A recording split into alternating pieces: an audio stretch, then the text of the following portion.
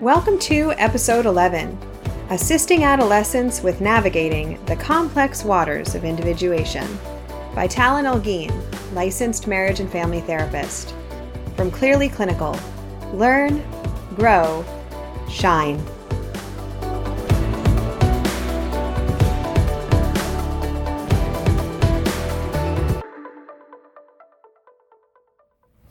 Hi there, this is Talon Elgin, licensed marriage and family therapist, and you are listening to the CEU for Assisting Adolescents with Navigating the Complex Waters of Individualization. This course is specifically designed to help you really kind of adjust to the teenage difficulties, transitions, way of thinking, and a lot of the problems that they face. Working with an adolescent is quite different than working with someone who's younger, say 8, 9, sometimes even 10, obviously more than 1, 2, 3. There's very different techniques involved. It's also very different from working with a young adult or an older adult because of the challenges that they're facing and the way that they process the world and just general coping skills. I find that understanding these problems and these issues that teens are facing and figuring out how to verbalize to them that you understand really builds a lot of rapport and quite a bit of relationship. And with an adolescent, your rapport and relationship will be one of the key things that you can really focus on with them.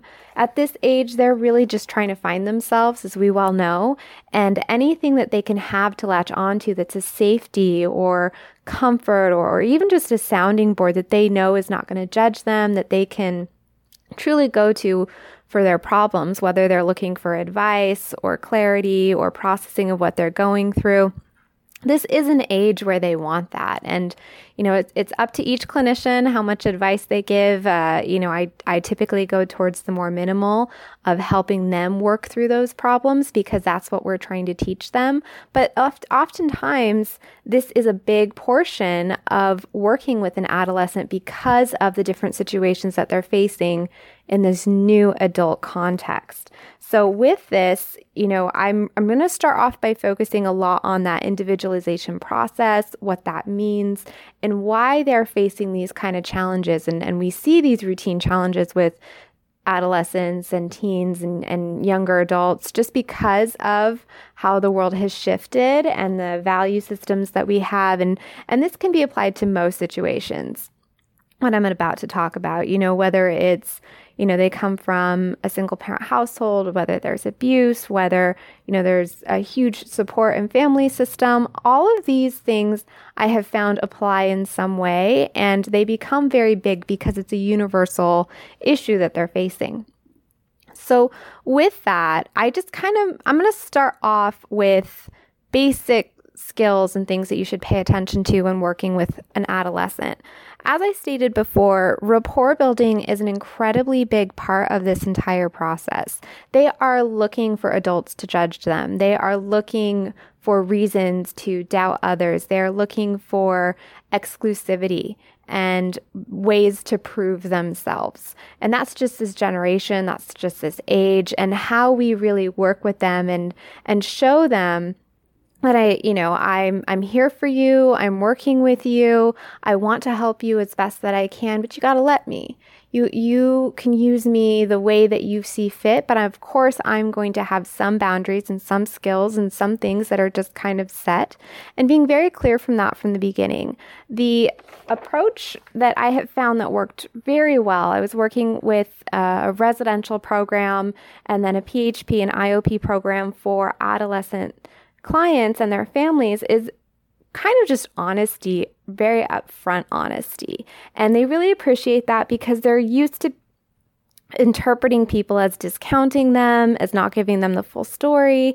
And as much as it hurts, I've been told by multiple adolescents that they really just appreciate the honesty because they know it's coming with support. And the less they feel like they have to navigate around that, the better that they do, and because then they can just be kind of more bluntly honest with you as well. So that rapport building is pretty big, and spending a lot of time trying to understand their situations. If you've listened to any of my other talks, I'm a big fan of the Genogram. mainly because it gives you a good sense of what their daily stressors are within that family, what the generational patterns are that they're either utilizing to their benefit or that they're struggling with. And that really permits you to start talking about people that they engage with daily on a first name basis, that, you can remind them of something they told you about a family member 2 weeks later. And as we know, with any client, that means quite a bit. For an adolescent, for an adult to remember something that they mentioned 2 weeks ago, it means a lot. They fixate a lot on those small little details because to them they mean so much, but to an adult we know it changes, so most don't give it as much credit. So with that rapport building, I would focus quite a bit of time on that, probably more than I do in a lot of other groups, because with adolescents, when rapport is lost, even temporarily, it's very hard to bring back. It's very hard to engage. So having that basic structure has saved myself and a lot of other colleagues quite a bit of work down the road. Also being very clear of your own role. I did talk about this. With adolescents, different therapists take different approaches. Some are a little bit more of guidance, some work through things, some are more advice givers, some are more resource people. Really knowing where you fit in your niche to where you think you are helping this person become an adult. You're helping guide them. You're helping them see how to reach out to people, how to think through things, how to process what they're going through, and knowing how you go about that and what really is your style and works for you is important to know, because you will kind of be thrown into a few different roles with an adolescent. They are in this crux between childhood and adult, and they're going to have problems and situations that at times will feel very juvenile, at times will feel like it's completely out of their hands and you should step in. And knowing where your role is and what your style is will help you really kind of mediate that a bit. With that, the kind of third thing I'm going to say before we get into the more meatiness of it is a little bit back to that genogram of really knowing their current life events and their barriers. Each adolescent is going to come in with something different. And at times the stories may feel similar. My mom doesn't listen to me. I'm so alone. My parents left me. There will be some common themes that you will hear, but each one is different and each kid has responded to it differently. Throw in their siblings, SES, school problems, everyone internalizes it differently. And because we have such a roller coaster of emotions that happen during adolescence and such a change of events, I was spending a lot of time really nitpicking those difficulties, because then again, once you refer back to them, it just boosts your rapport to an entirely different level. All right. Okay. So within that, just kind of keeping that stuff in mind when working with an adolescent, I would say a huge portion to remember anytime you're working with someone who's in this age group. And by age group, I do mean, about 12, because we do consider preteen and pre-adolescent really stepping into that genre now because of the amount and time frame and earliness of people growing up. Whether it's social media, whether it's, there's so many different arguments and reasons behind it. But what I would say is about 12 to 18. And so really kind of thinking of that in this adolescent teenage group. So what I'm going back to is, the child self versus the adult self. This is their main challenge, is bridging this gap during this time. If you think about it, for a little bit, you see that up until they kind of hit 12, around that age, they really were thinking most likely in more of a childlike mindset. It's very simple things of, well, I want this. When do I get my food? I want to play with my friends. School is getting harder. But the abstract stuff kind of gets handled by the parents, so they don't have to think about it as much. They don't have to worry, where's the food coming from? They don't worry long term what people think of me. It's different in what their priorities and their goals are and what they're kind of able to look outside of themselves for. An adult is very different. An adult is constantly looking at the future, constantly looking at consequences, what they're going to have to manage, how they're going to get food on the table, who's going to affect them in their life, are they reaching their goals for life, what is death? I mean, there's so many other things that come and different issues on each side. So adolescence is kind of the bridge between this, where you're moving out of this child protectiveness and kind of the only other word I can think of is just, obliviousness sometimes, not calling children oblivious, but there are events that we don't want children to know about or things we don't want them to know about because it's not a healthy time for that yet. And we protect them from it. As an adolescent, they start seeing these life events. They start seeing wars and they start processing abuse and they start hearing more about sexual situations. They have favoritism that's really playing a key role in their life. They have a whole new level of bullying, which I will say is definitely going down to younger years continuously now. It just changes. And so helping someone transition from this time of using more adult-like coping skills and adult-like abilities in these new situations is what they're facing. So that's a lot of it. And you really want to, just assist them in navigating and figuring out not only who they are, but how they would like to handle situations. If they don't agree with something that their parents do, how they're going to do it different and how to make that realistically. If they do want to communicate in a different way, how they do that. If they want to pursue a career or chase after something that seems so unattainable. Well, let's think this through. When you were 5 years old and you wanted to be an astronaut, that's one thing. When you're 15 years old and you want to be an astronaut, that's entirely different. There are new challenges that you have to face. There are, new barriers that you have. So really helping to process and work through this. I'm going to go through now 5 key points and challenges that adolescents face really for the first time. And that first time is very important for me to emphasize because while these things we're aware of before, it's at an entirely different level. It's at that more adult processing level, which is very difficult. So the 5 that I'm going to go over is the first one is that individualization. And I'm going to spend the most time on this because that is a lot of what the adolescent time frame is about. It's about finding yourself. It's about differentiating yourself from your parents and really finding you, who you want to be and how you want to express that as an adult in this new world. So I'm going to spend quite a bit of time on that. The other 4 that I'm going to talk about that adolescents really face at this time are the constant change in hormones and brain fluctuations. There's quite a bit that goes on during this time that we need to take into account. Also, adult relationships. This includes peer relationships, romantic relationships, parent shifts, and everything that's changing at that time. That's number 3. Number 4 is going to be adult consequences. The impact of a decision that you make as an adolescent affects you far more than it did when you were 4 years old. Will it affect you for the rest of your life? Probably not, but it will affect you for a longer time and possibly more in depth. The last point in this kind of 5-point challenge is the future. You have suddenly a lot of goals that you're trying to reach. What you do now does impact you for a longer amount of time, and you're oftentimes, at least in the United States culture, expected to know from a pretty early age what you want to pursue and how you're going to get there. So these are kind of the 5.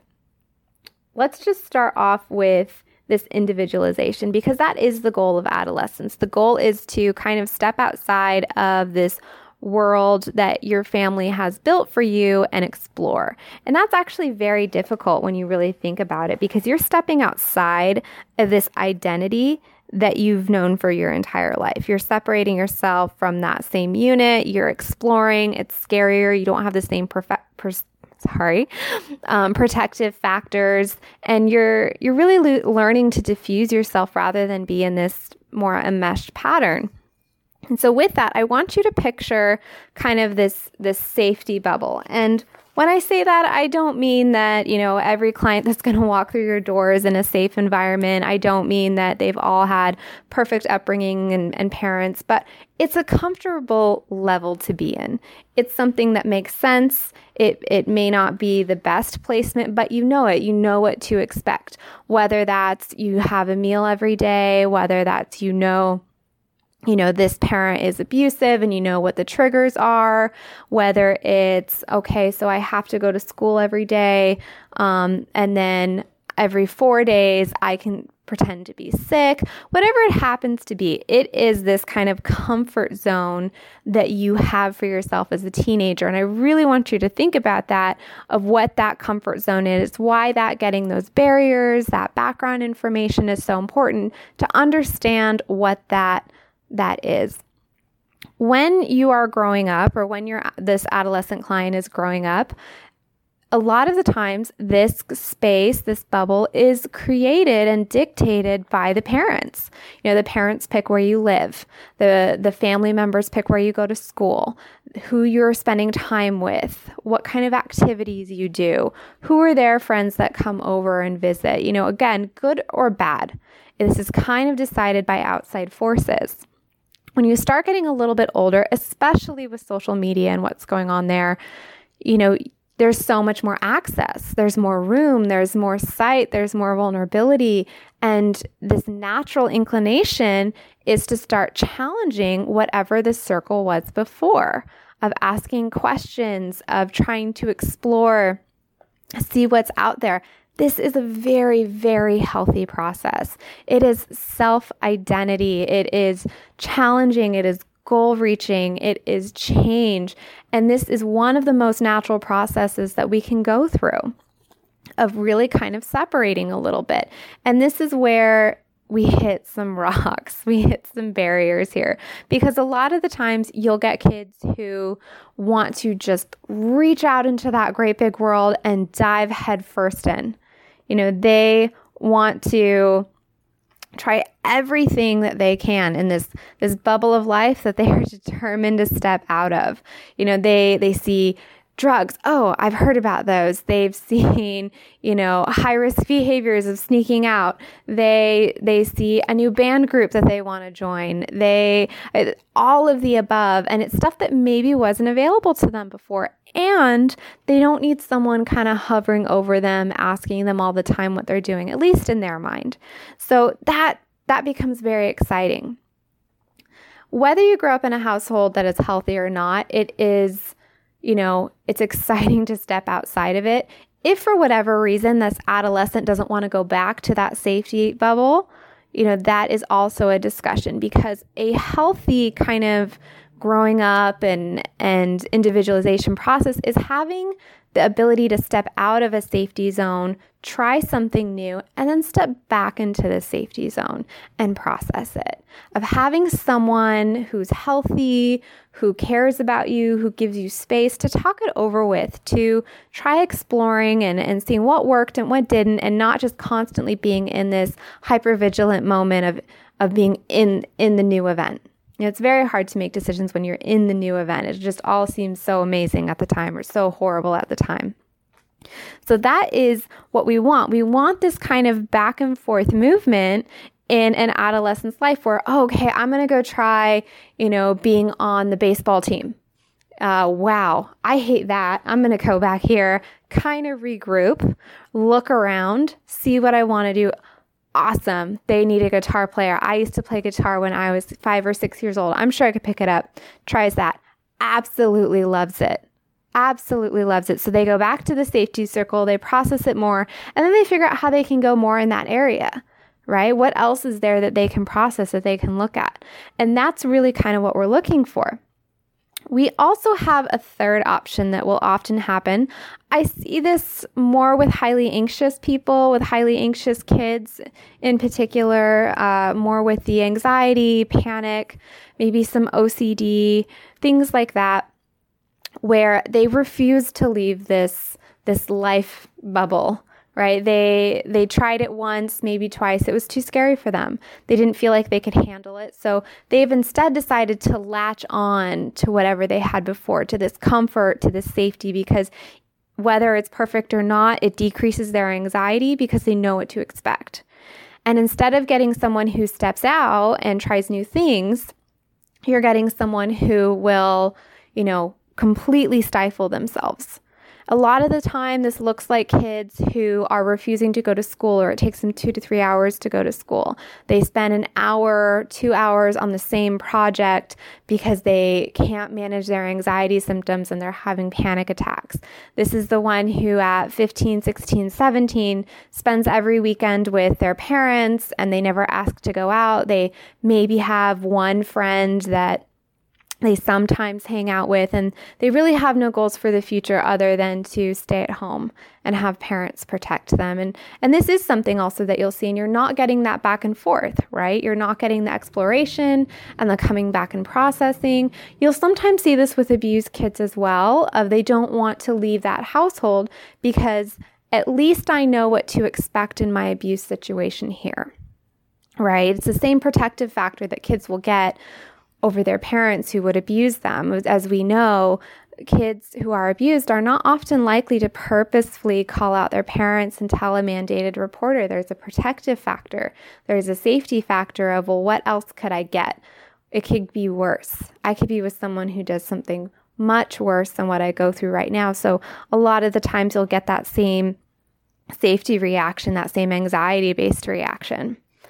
And so with that, when we're looking at how to help an adolescent, we really want to acknowledge this process. We want to acknowledge what works and what doesn't, where they feel safe, where they don't. Who is this comfort, this person that they can process with? Because it very well might be you.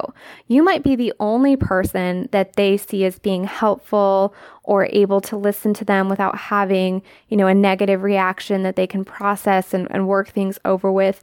They may not know what safety is. They may either have a skewed version of what it is because it's not what they want in the moment. They may have a skewed version because they've never had that safety. And so it goes back to your role of how do you model that? How do you model structure? How do you model compassion? How do you model for them this role? And then also identifying, once again, through the genogram, through their life events and barriers, who are the other people that they can go to for this? Who do you want to encourage them to be spending more time talking to and develop these skills? Because a more healthy adult will have people that they can talk to about what they're going through. So let's model that now, right? Remember, child to adult. That's what we're really helping with of how to have a healthy, functioning, engaging, happy or happy-ish, because we know happiness can come and go, person. And this is part of that process, and part of knowing who you are and spending time on it and knowing how you feel and verbalizing it and practicing that language and how to stand up for yourself. This is all individualization. This is all separating yourself from this identity that maybe you were before, and multiple parts you might want to keep or they might want to keep. But now it's what do you add? What do you get to kind of tailor, and how do you do that? This is a very difficult thing to go through, especially if they don't have any guidance. If you throw that trauma that most of our clients have, or the depression, the anxiety, the eating disorder, then you also have a skewed thinking process because they're just not in that state of mind to be able to think all of this through. So now they're trying to figure out individualization when half of their identity feels as if, well, I'm just a depressed, suicidal teenager. My identity is to self-cut. I don't know who I am outside of that. I can't tell you how many times I've had kids have that conversation with me once they had the verbiage to be able to talk about it. And how do you find yourself if this is who you've convinced yourself that you are? And that's a very straightforward conversation that I'll have with a lot of them about this individualization. You kind of decide, and it can always be changed, right? It's not like, oh, I hit 20, so I can no longer change my identity or who I want to be. But this is the time for exploration because you don't have the same responsibility and consequences and effects that you do when, say, you're 35 or 40 or 45 and you decide to make huge changes to your life.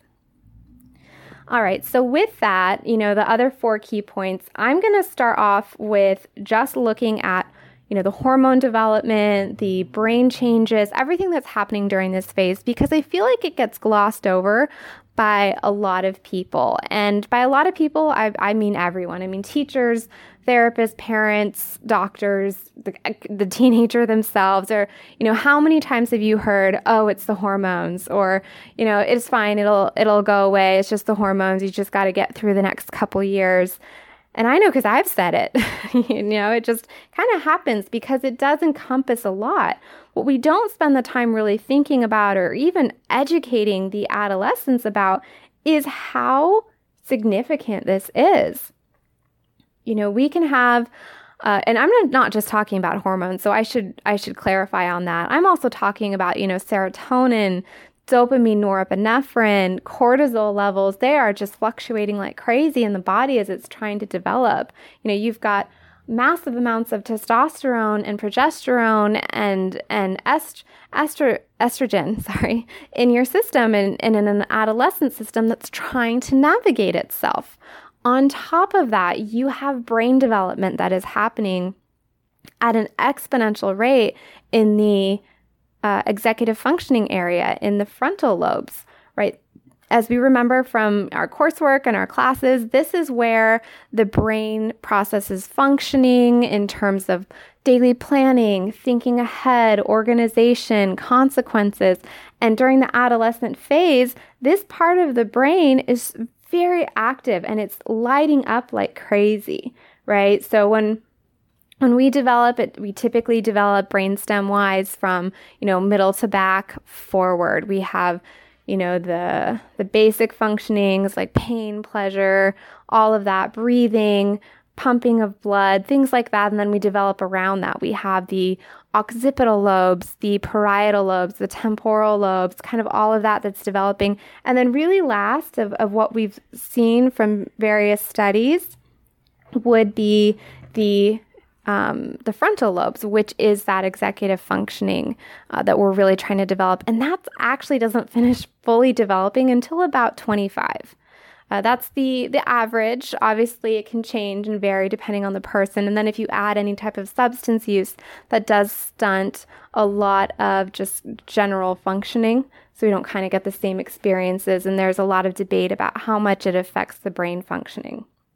So with that, the brain chemistry is changing so much that sometimes explaining to an adolescent that you're just going to be angry for a bit is important. Explaining to them that sometimes you're going to feel really sad and there may not always be a reason that you can identify. Because what you will find is they will be relieved. They will be relieved because it's a whirlwind trying to go through what they go through. Instead of just feeling sadness, over an event, they're feeling overwhelming depression. Instead of feeling anger, it turns into rage and it becomes behaviors rather than just an emotion and a feeling. And teaching them that you're sometimes just going to feel what you're going to feel, especially with all the chemicals going on in your body, and spending time explaining that. How you respond, though, is the adult factor. How you respond shows maturity and growth and insight. So let's just acknowledge that kind of elephant in the room that gets glossed over and really do a lot of psychoeducation with that. Everyone wants to know why they respond certain ways. Everyone wants to know their personality type, what categories they fit into, why they make certain decisions that they do. It's why we have so many, Facebook tests or all those BuzzFeed quizzes, about all sorts of stuff. Which Lord of the Rings character are you? Which Harry Potter house would you be in? It's because people want to feel accepted. They want to know that people are like them, that they're going through similar things at the same time that they're an individual, right? This plays into that. This plays into quite a bit of that because they want understanding. They want to have that knowledge basis. And if you can help provide that for them about why sometimes they're feeling what they're feeling, helping them reach that conclusion, that will also reach that rapport building. Okay, so for the next one, we have relationships. This is a very difficult one for pretty much everybody. It's hard to find someone that you care about. It's hard to be able to communicate with them. It's hard to negotiate and manage all those feelings that you're experiencing while also going through life events. And adults, as we know, struggle with this. So as an adolescent, you have not only your parental relationships changing as you are changing how you interact with them, how you talk with them. And this is, again, I'm using the language that I would sometimes use with an adolescent depending on their maturity, but you're changing in your peer relationships. That's completely shifting because you're trying to find this individualization and this differentiation. So you are going to different groups. You're trying different activities. You're finding that things don't match with you as well as they originally did because now this looks so much more interesting. And how you convey this to your adolescent is important because you want to do that rapport building while also that psychoeducation. Then we're going to throw romantic relationships on there. For just a minute, you, the clinician, I want you to think of what it was like when you had your first crush. And I'm not talking about, in third or fourth grade where you wanted to hold hands with someone. I'm talking about a full-blown, can't speak, palms sweaty, butterflies or, horses in your stomach, just want to pass out crush. What you felt when you looked at them, what you felt when they would talk with you. Would your throat close up? Were your friends teasing you about it? Did you tell your family members? How did you handle it, right? Did you get mean and kind of pick on that person? Did you clam up and refuse to have anything to do with them? Were you incredibly bold and just step forward and tell them that you liked them? Really kind of think about that because that's an important process. You're trying to, as an adolescent, manage all these other things, this individualization, trying to manage the hormones. You now are trying to figure out your peer friendships and why this group doesn't like you and that, you can only talk to this person from this one group because everyone else hates them, but they're really kind of your favorite, but you can't let anyone know. And now you're getting these ridiculous responses from your body, right? Adding in the hormone responses to it, right? So that is difficult. And again, adults really struggle with this too. So teaching someone or working with them and helping them understand that relationships are changing now that you're an adolescent. There are social groups, cliques, responsibilities, all that sorts of stuff that is entirely different when you hit middle school and high school. There are just completely different expectations about what a role should be, and now we're once again going to add in technology. We're going to talk about what role they play into that. And I kind of hinted at it earlier. Bullying does tend to change a bit when you hit middle school and high school. And part of that is because there's so much more access to social media between Snapchat, Instagram, Facebook, Twitter. There's a million out there. And there's a million new ways for people to bully you. There's a million new ways for you to be a bully to someone else as a teenager, as an adolescent, and helping them understand that this is a problem that past generations really haven't had to face. So this is new, of how do we monitor this as adults? How do they, as adolescents, help manage what's going on here? How do you curb that impulse to just agree with someone, on whatever social media platform it is, because you don't actually have to face the person you're talking about, right? It entirely changes things. It's also very much so an immediate gratification culture of, we're gonna text, and so everyone who's on this text needs to be available for the next 30 minutes because we've all decided to go to the mall. Anyone who's not there is out. Right? It becomes very conditional responses, conditional love. If you're not responding in time, you're not included, right? Or Snapchat right now is pretty big in terms of that's how quite a few of my clients communicate with each other. They'll do these group Snapchats, and if your parents don't let you have Snapchat, well, you just missed out on 3-4 events for that week, right? Immediate gratification. And you can also, I really refer to Children, Media, and Culture, that kind of article that I have on my references list for this, because it talks about it quite a bit and how our culture has changed and the role that media in general, social media, advertisements, TV, movies, all of the above have played quite a big role into that. So I would really look into that because in relationships in particular, it is quite prevalent. And acknowledging this change of how, when you fight with a friend when you're in third or fourth grade, there's a different response when you fight with a friend when you're in 9th or 10th. Right? Suddenly you have to change your entire friend group. Suddenly no one is talking to you and you have no ability to be able to defend yourself. Right? You're no longer invited to things, or, like kind of the reference I gave before of, oh, this was my old friend group, but I really like this new person over, we're going to stick with the band analogy, and I can't talk to them in public. Even trying to navigate that is difficult. So that's where this just kind of acknowledgement and exploration comes in. The fourth one that I want to spend some time on is consequences. So the impact of just decisions made in this point in your life as an adolescent can impact multiple years past that. And that was semi-true before, but before, family members had quite a bit of say over that. Now it's very different. You're looking for that child versus adult mentality of teaching them how they manage these new consequences that are put into their life. When you are in 5th grade or 6th grade, kind of those younger years, if you miss a day of school, it's oftentimes forgiven, right? Maybe you miss a spelling test, you miss a group project, but you have one teacher. A lot of the time, you have one teacher who works with you, who knows your family. They still do more parent-teacher conferences if you need them. Or, you have one teacher that you can just spend time convincing that it's not a big deal. Also, grades don't matter as much in elementary school. They still matter. But it's certainly different to be a 5th grader trying to get all A's versus an 11th grader trying to get all A's. So with that in mind, as an 11th grader, if you miss a day of school, you're up a creek.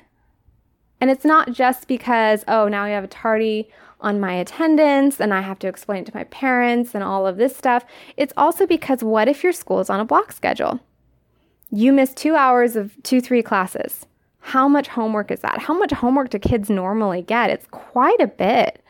Between projects and essays and reading assignments, you miss one day, they feel very behind, and many kids just don't want to go back because they don't want to have to make up that work and get all the notes. It's incredibly challenging for a lot of kids because unless you go to a specialty school, teachers don't have time to go out of their way to really help one kid who missed a class.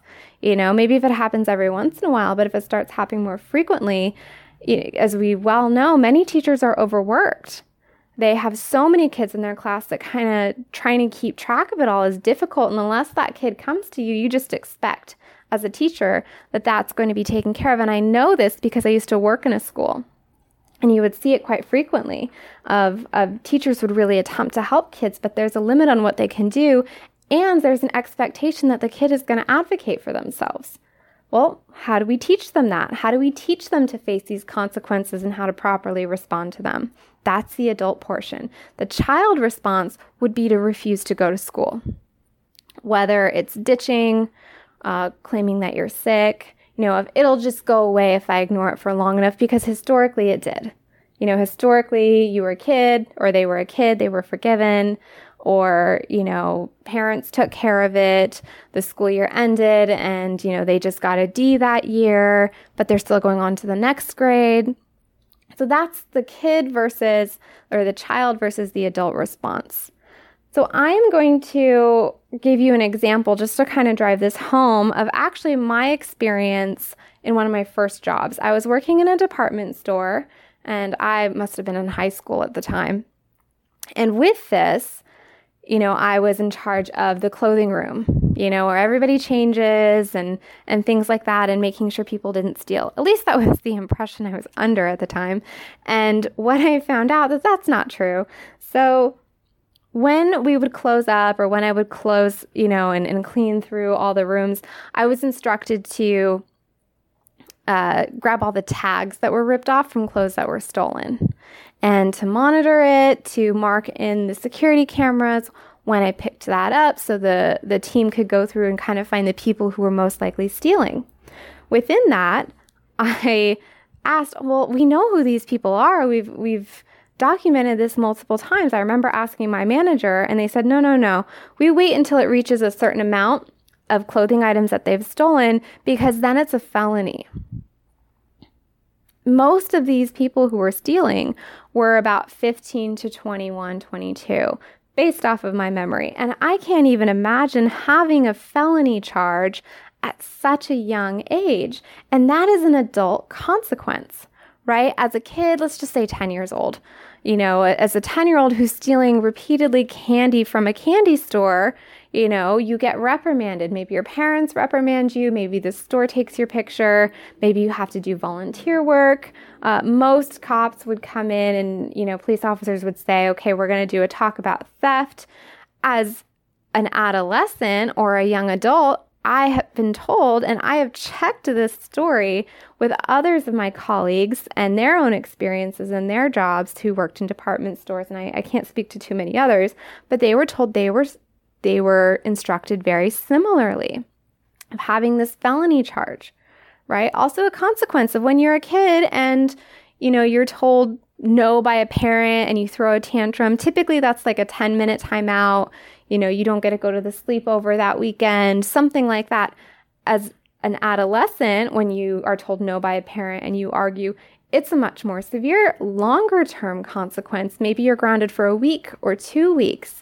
Maybe you lose your scooter. Maybe you lose your phone. Maybe you lose internet privileges, right? And that then affects school. That affects this relationship and this instant gratification and disclusion. That affects the individualization that they're trying to go through. So different types of consequences are happening at this stage. All right.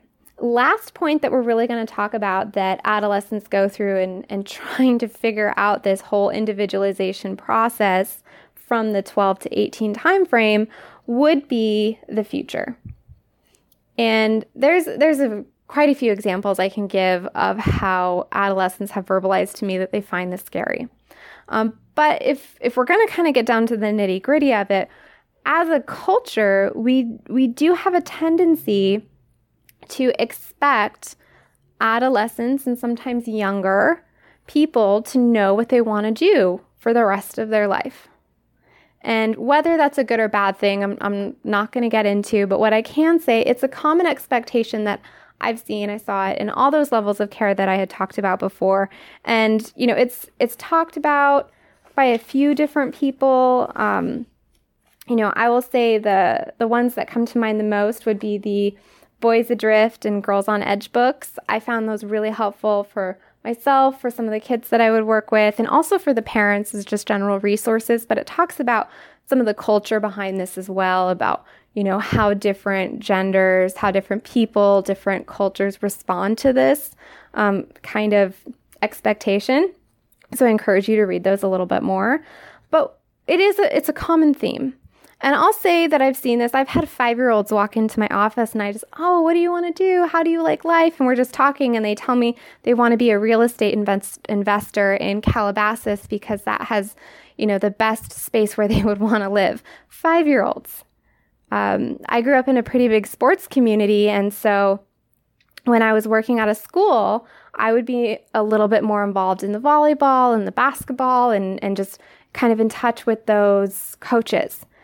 At the time when I was working at a school, I had one of the coaches come up to me and they were like, well, we're trying to figure out what's going on here. I suddenly have, these kids of mine that are great players. They're so fantastic, but I found out that they're cutting and they're self-harming and it's kind of a group thing and they're getting more aggressive and I'm getting complaints from some of the other teachers, but it really just seems to be my girls.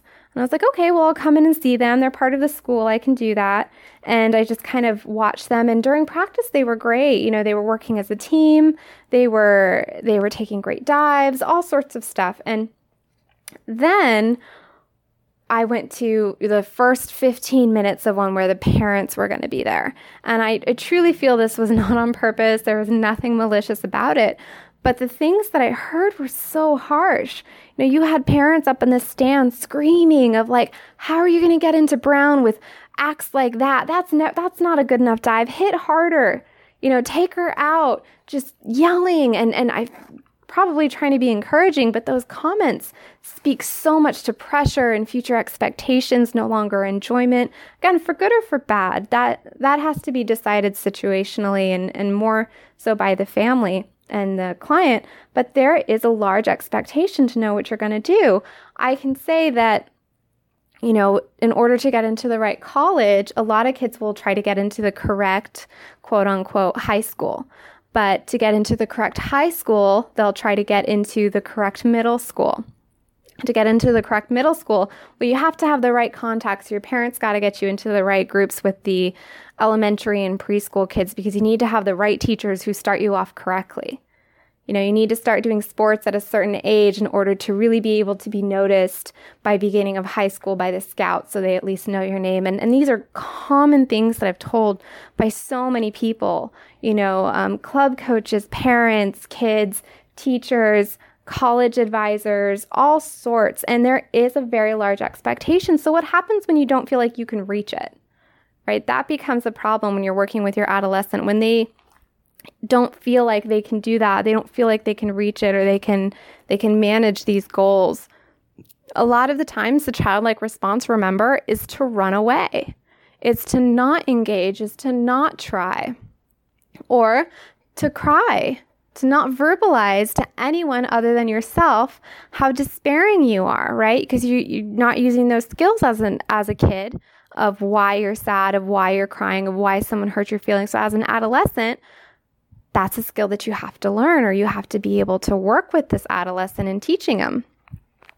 So with that, the future is such a big deal. And I can say, between the future and relationships is actually where I have most of the adolescents talk about their anxiety and self-harm. It's a common misconception that self-harm is attention-seeking behavior. It can be. I can't rule that out. I will say that, the majority of the time, statistically speaking, self-harm comes from a very big place of pain and anxiety. When you self-harm, there's a lot of things that mentally and physically happen to someone. And an adolescent who's just trying to feel normal, just trying to feel regulated, it kind of shocks them in their system. They get a little bit of relief from that anxiety. They get a little bit of self-punishment, self-deprecation. And knowing that that is a fear-based place rather than an attention-based place really shifts the focus of what you work on with someone. Because most parents will come in saying, I don't understand, they are doing this behavior, what's going on, and really helping them see that this is not a reaction to punish someone else. This is not an attention-seeking behavior. Maybe that's a secondary gain of trying to get someone to notice how much pain they're in by engaging in this behavior, but it still comes from pain, right? And that, again, changes the conversation. So these 5 things, or specifically the last 4 things, really feed into this first one of how do we become our own person? How did you do it, right? And how is this adolescent going to do it? Because if you can find out who you are and you can verbalize about it as an adult, well, look how far you've come.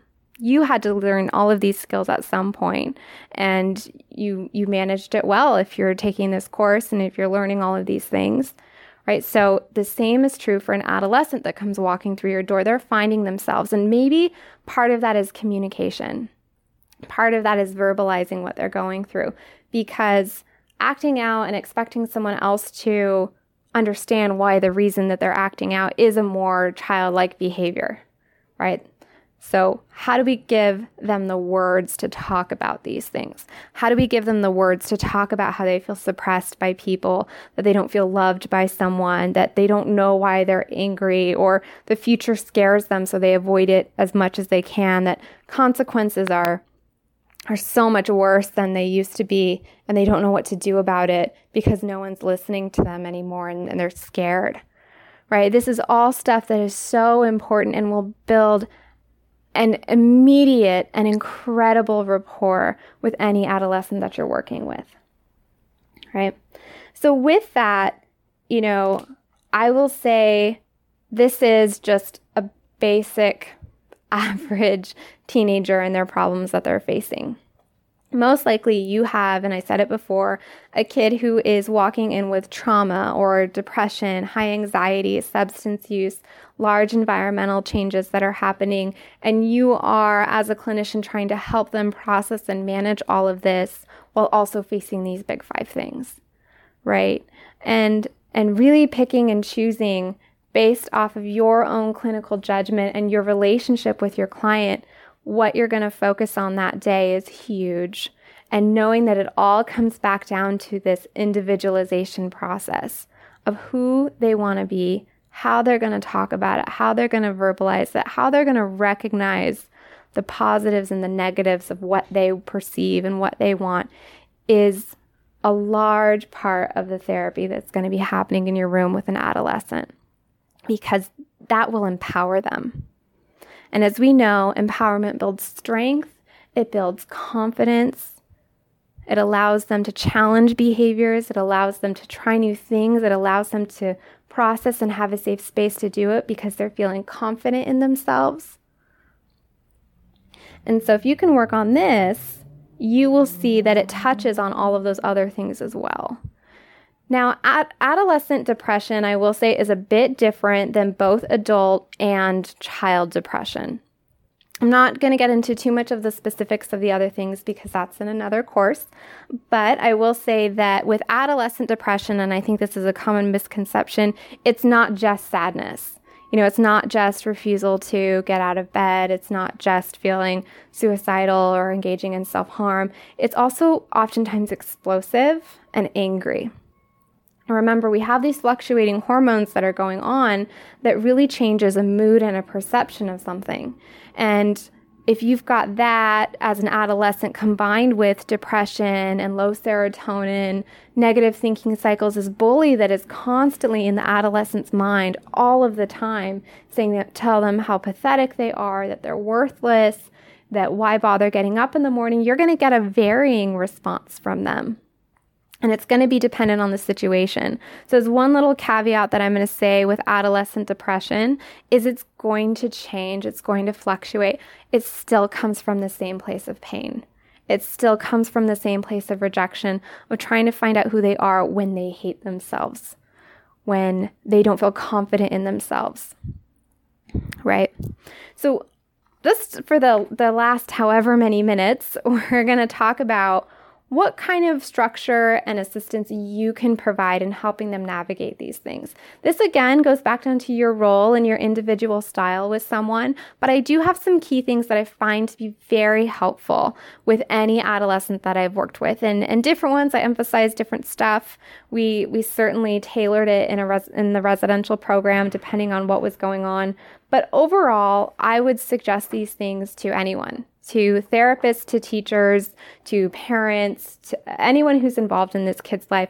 But there are ways as a clinician that you can really provide that, that safe zone that we talked about in the very beginning, that bubble of life, that bubble of safety and protection and comfort.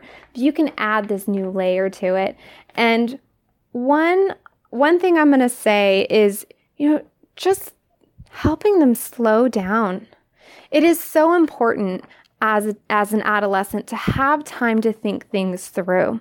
It all feels so rushed. It all feels so new and immediate and great and bad all at the same time, that there's so many emotions going on, so many conflicting problems that are interwoven with each other, of actually having time to slow down and teaching the value of processing what you're going through and working through it, whether it's verbally, physically, mentally, whatever helps them, of teaching and exploring ways to do this. Even if it's just sitting there and be like, wait, I got a little lost. Can you walk through that with me again? I heard this part, but when was that? Of helping them manage that inner thinking process so they even have this space to work through it is so helpful. And then on top of it, they're going to see the value of it. They're going to feel safer because it's not going to feel so chaotic. They're going to know that this is where they come in to have time for them, right? When you're with them is when they actually get time to just be them and process with no expectations, no set pace, no, we have to have this solved by the end of the session, because a lot of the times with their friends, It's that immediate gratification we have to know right away, and teaching them that that's not always how it has to be, right? And that's not how it should be. If you need to give yourself time of telling them that exact comment is so incredibly helpful. What's more, by doing this, you're providing structure. You are providing consistency and a safe space to learn about themselves, whether it's, having a set time of keeping the boundary of the time, 50 to 60 minutes, depending on your own personal preference and time frame, whether it's certain days that you meet with them, whether it is check-ins that you do, of rules about safety, whatever it happens to be, providing them this comfort, but this structure at the same time through the support is showing them what it means to be healthy and how you can model that for them and in a completely non-parental role, right? As an adult figure that's helping them find this individual process, that you can also be full of structure that is good, because at this differentiation time, at this individualization time, going through new structure is important because it's a time where they rebel against it.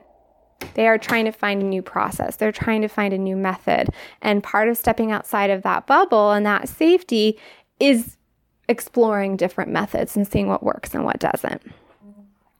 Another one, and this is a little bit more for parents, because I think this happens accidentally and they're in a lot of these similar situations, is just tone. As therapists, we're pretty aware of it. We're aware of our tone, and we spend a lot of effort and time practicing how to properly manage this. So I won't go into that too much. The next one that I'm going to talk about is explanations. This is a perfect time to be able to talk and process through why we're making the decisions that they're making. Why they feel the need for this. And this goes back into that slowing down process. As a kid, we're like, why? And when we get older, we find out, oh, that's why. That's why that rule is there.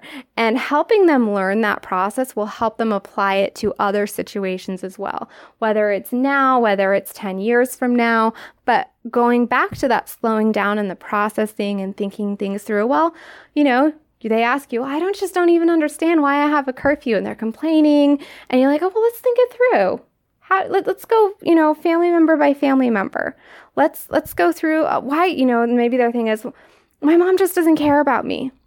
Never has, right? And you're like, okay, let's think about that. What is helping you, or what is making you think that? What has happened? Let's see where your mom is coming from. Let's see where you're coming from, right? And truly, they may have a horrible home situation, but helping them tease that and not just react is important. Lastly, we have humility. As a therapist, especially with an adolescent, they are looking for people and adults to judge them. So what we want to do is we want to help them know how to respond to that. We want to help them know how to be humble, how to react when, okay, so maybe we did something that wasn't the best. Maybe we interpreted something incorrectly as therapists, and how we come back and say, I'm sorry, you're correct. I did say that, and thank you for correcting me. Or thank you for pointing that out to me. I made a mistake, of showing them that so they can, again, model and learn this skill as they're trying to find themselves. Okay. So the thing that I'm going to kind of close with, because we are running out of a little bit of time here, is emphasizing the goal to help them transition in this individualization process of who they want to be, who they want to try to be, who they want to explore being, and how to do that in a more adult fashion with better, or quote unquote better, healthier, I like that word much more, responses and coping skills. How we help increase that emotional tolerance so they can face these 5 factors and anything else that happens to come their way.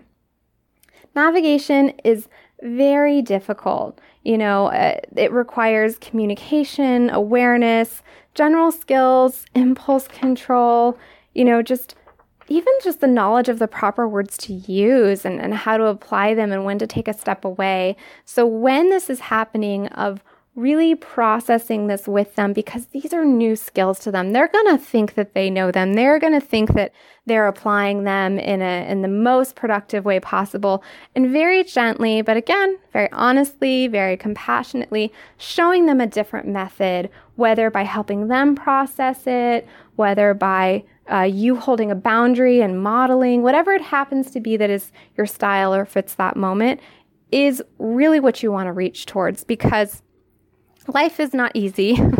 We all know that. We all know that it's pretty difficult, and there's a lot of ways that it will creep up on you, right? So I will kind of leave you with that. As a rule, I always encourage people to please email me questions. Let me know if there's anything that you would like to know more about, or resources that you would like from me. I have quite a bit, as this is something that I quite enjoy working with. There's also a quiz at the end of this, so just click on that and have a great rest of your day. Thank you so much. You've just finished listening to another exclusive Continuing Ed podcast by Clearly Clinical. If you like what you just heard and you need Continuing Ed credits, please visit us at clearlyclinical.com to check out our 1-year membership, where you'll have access to our growing library of Continuing Ed podcast courses. Clearly Clinical, where our goal is to help you learn, grow, and shine.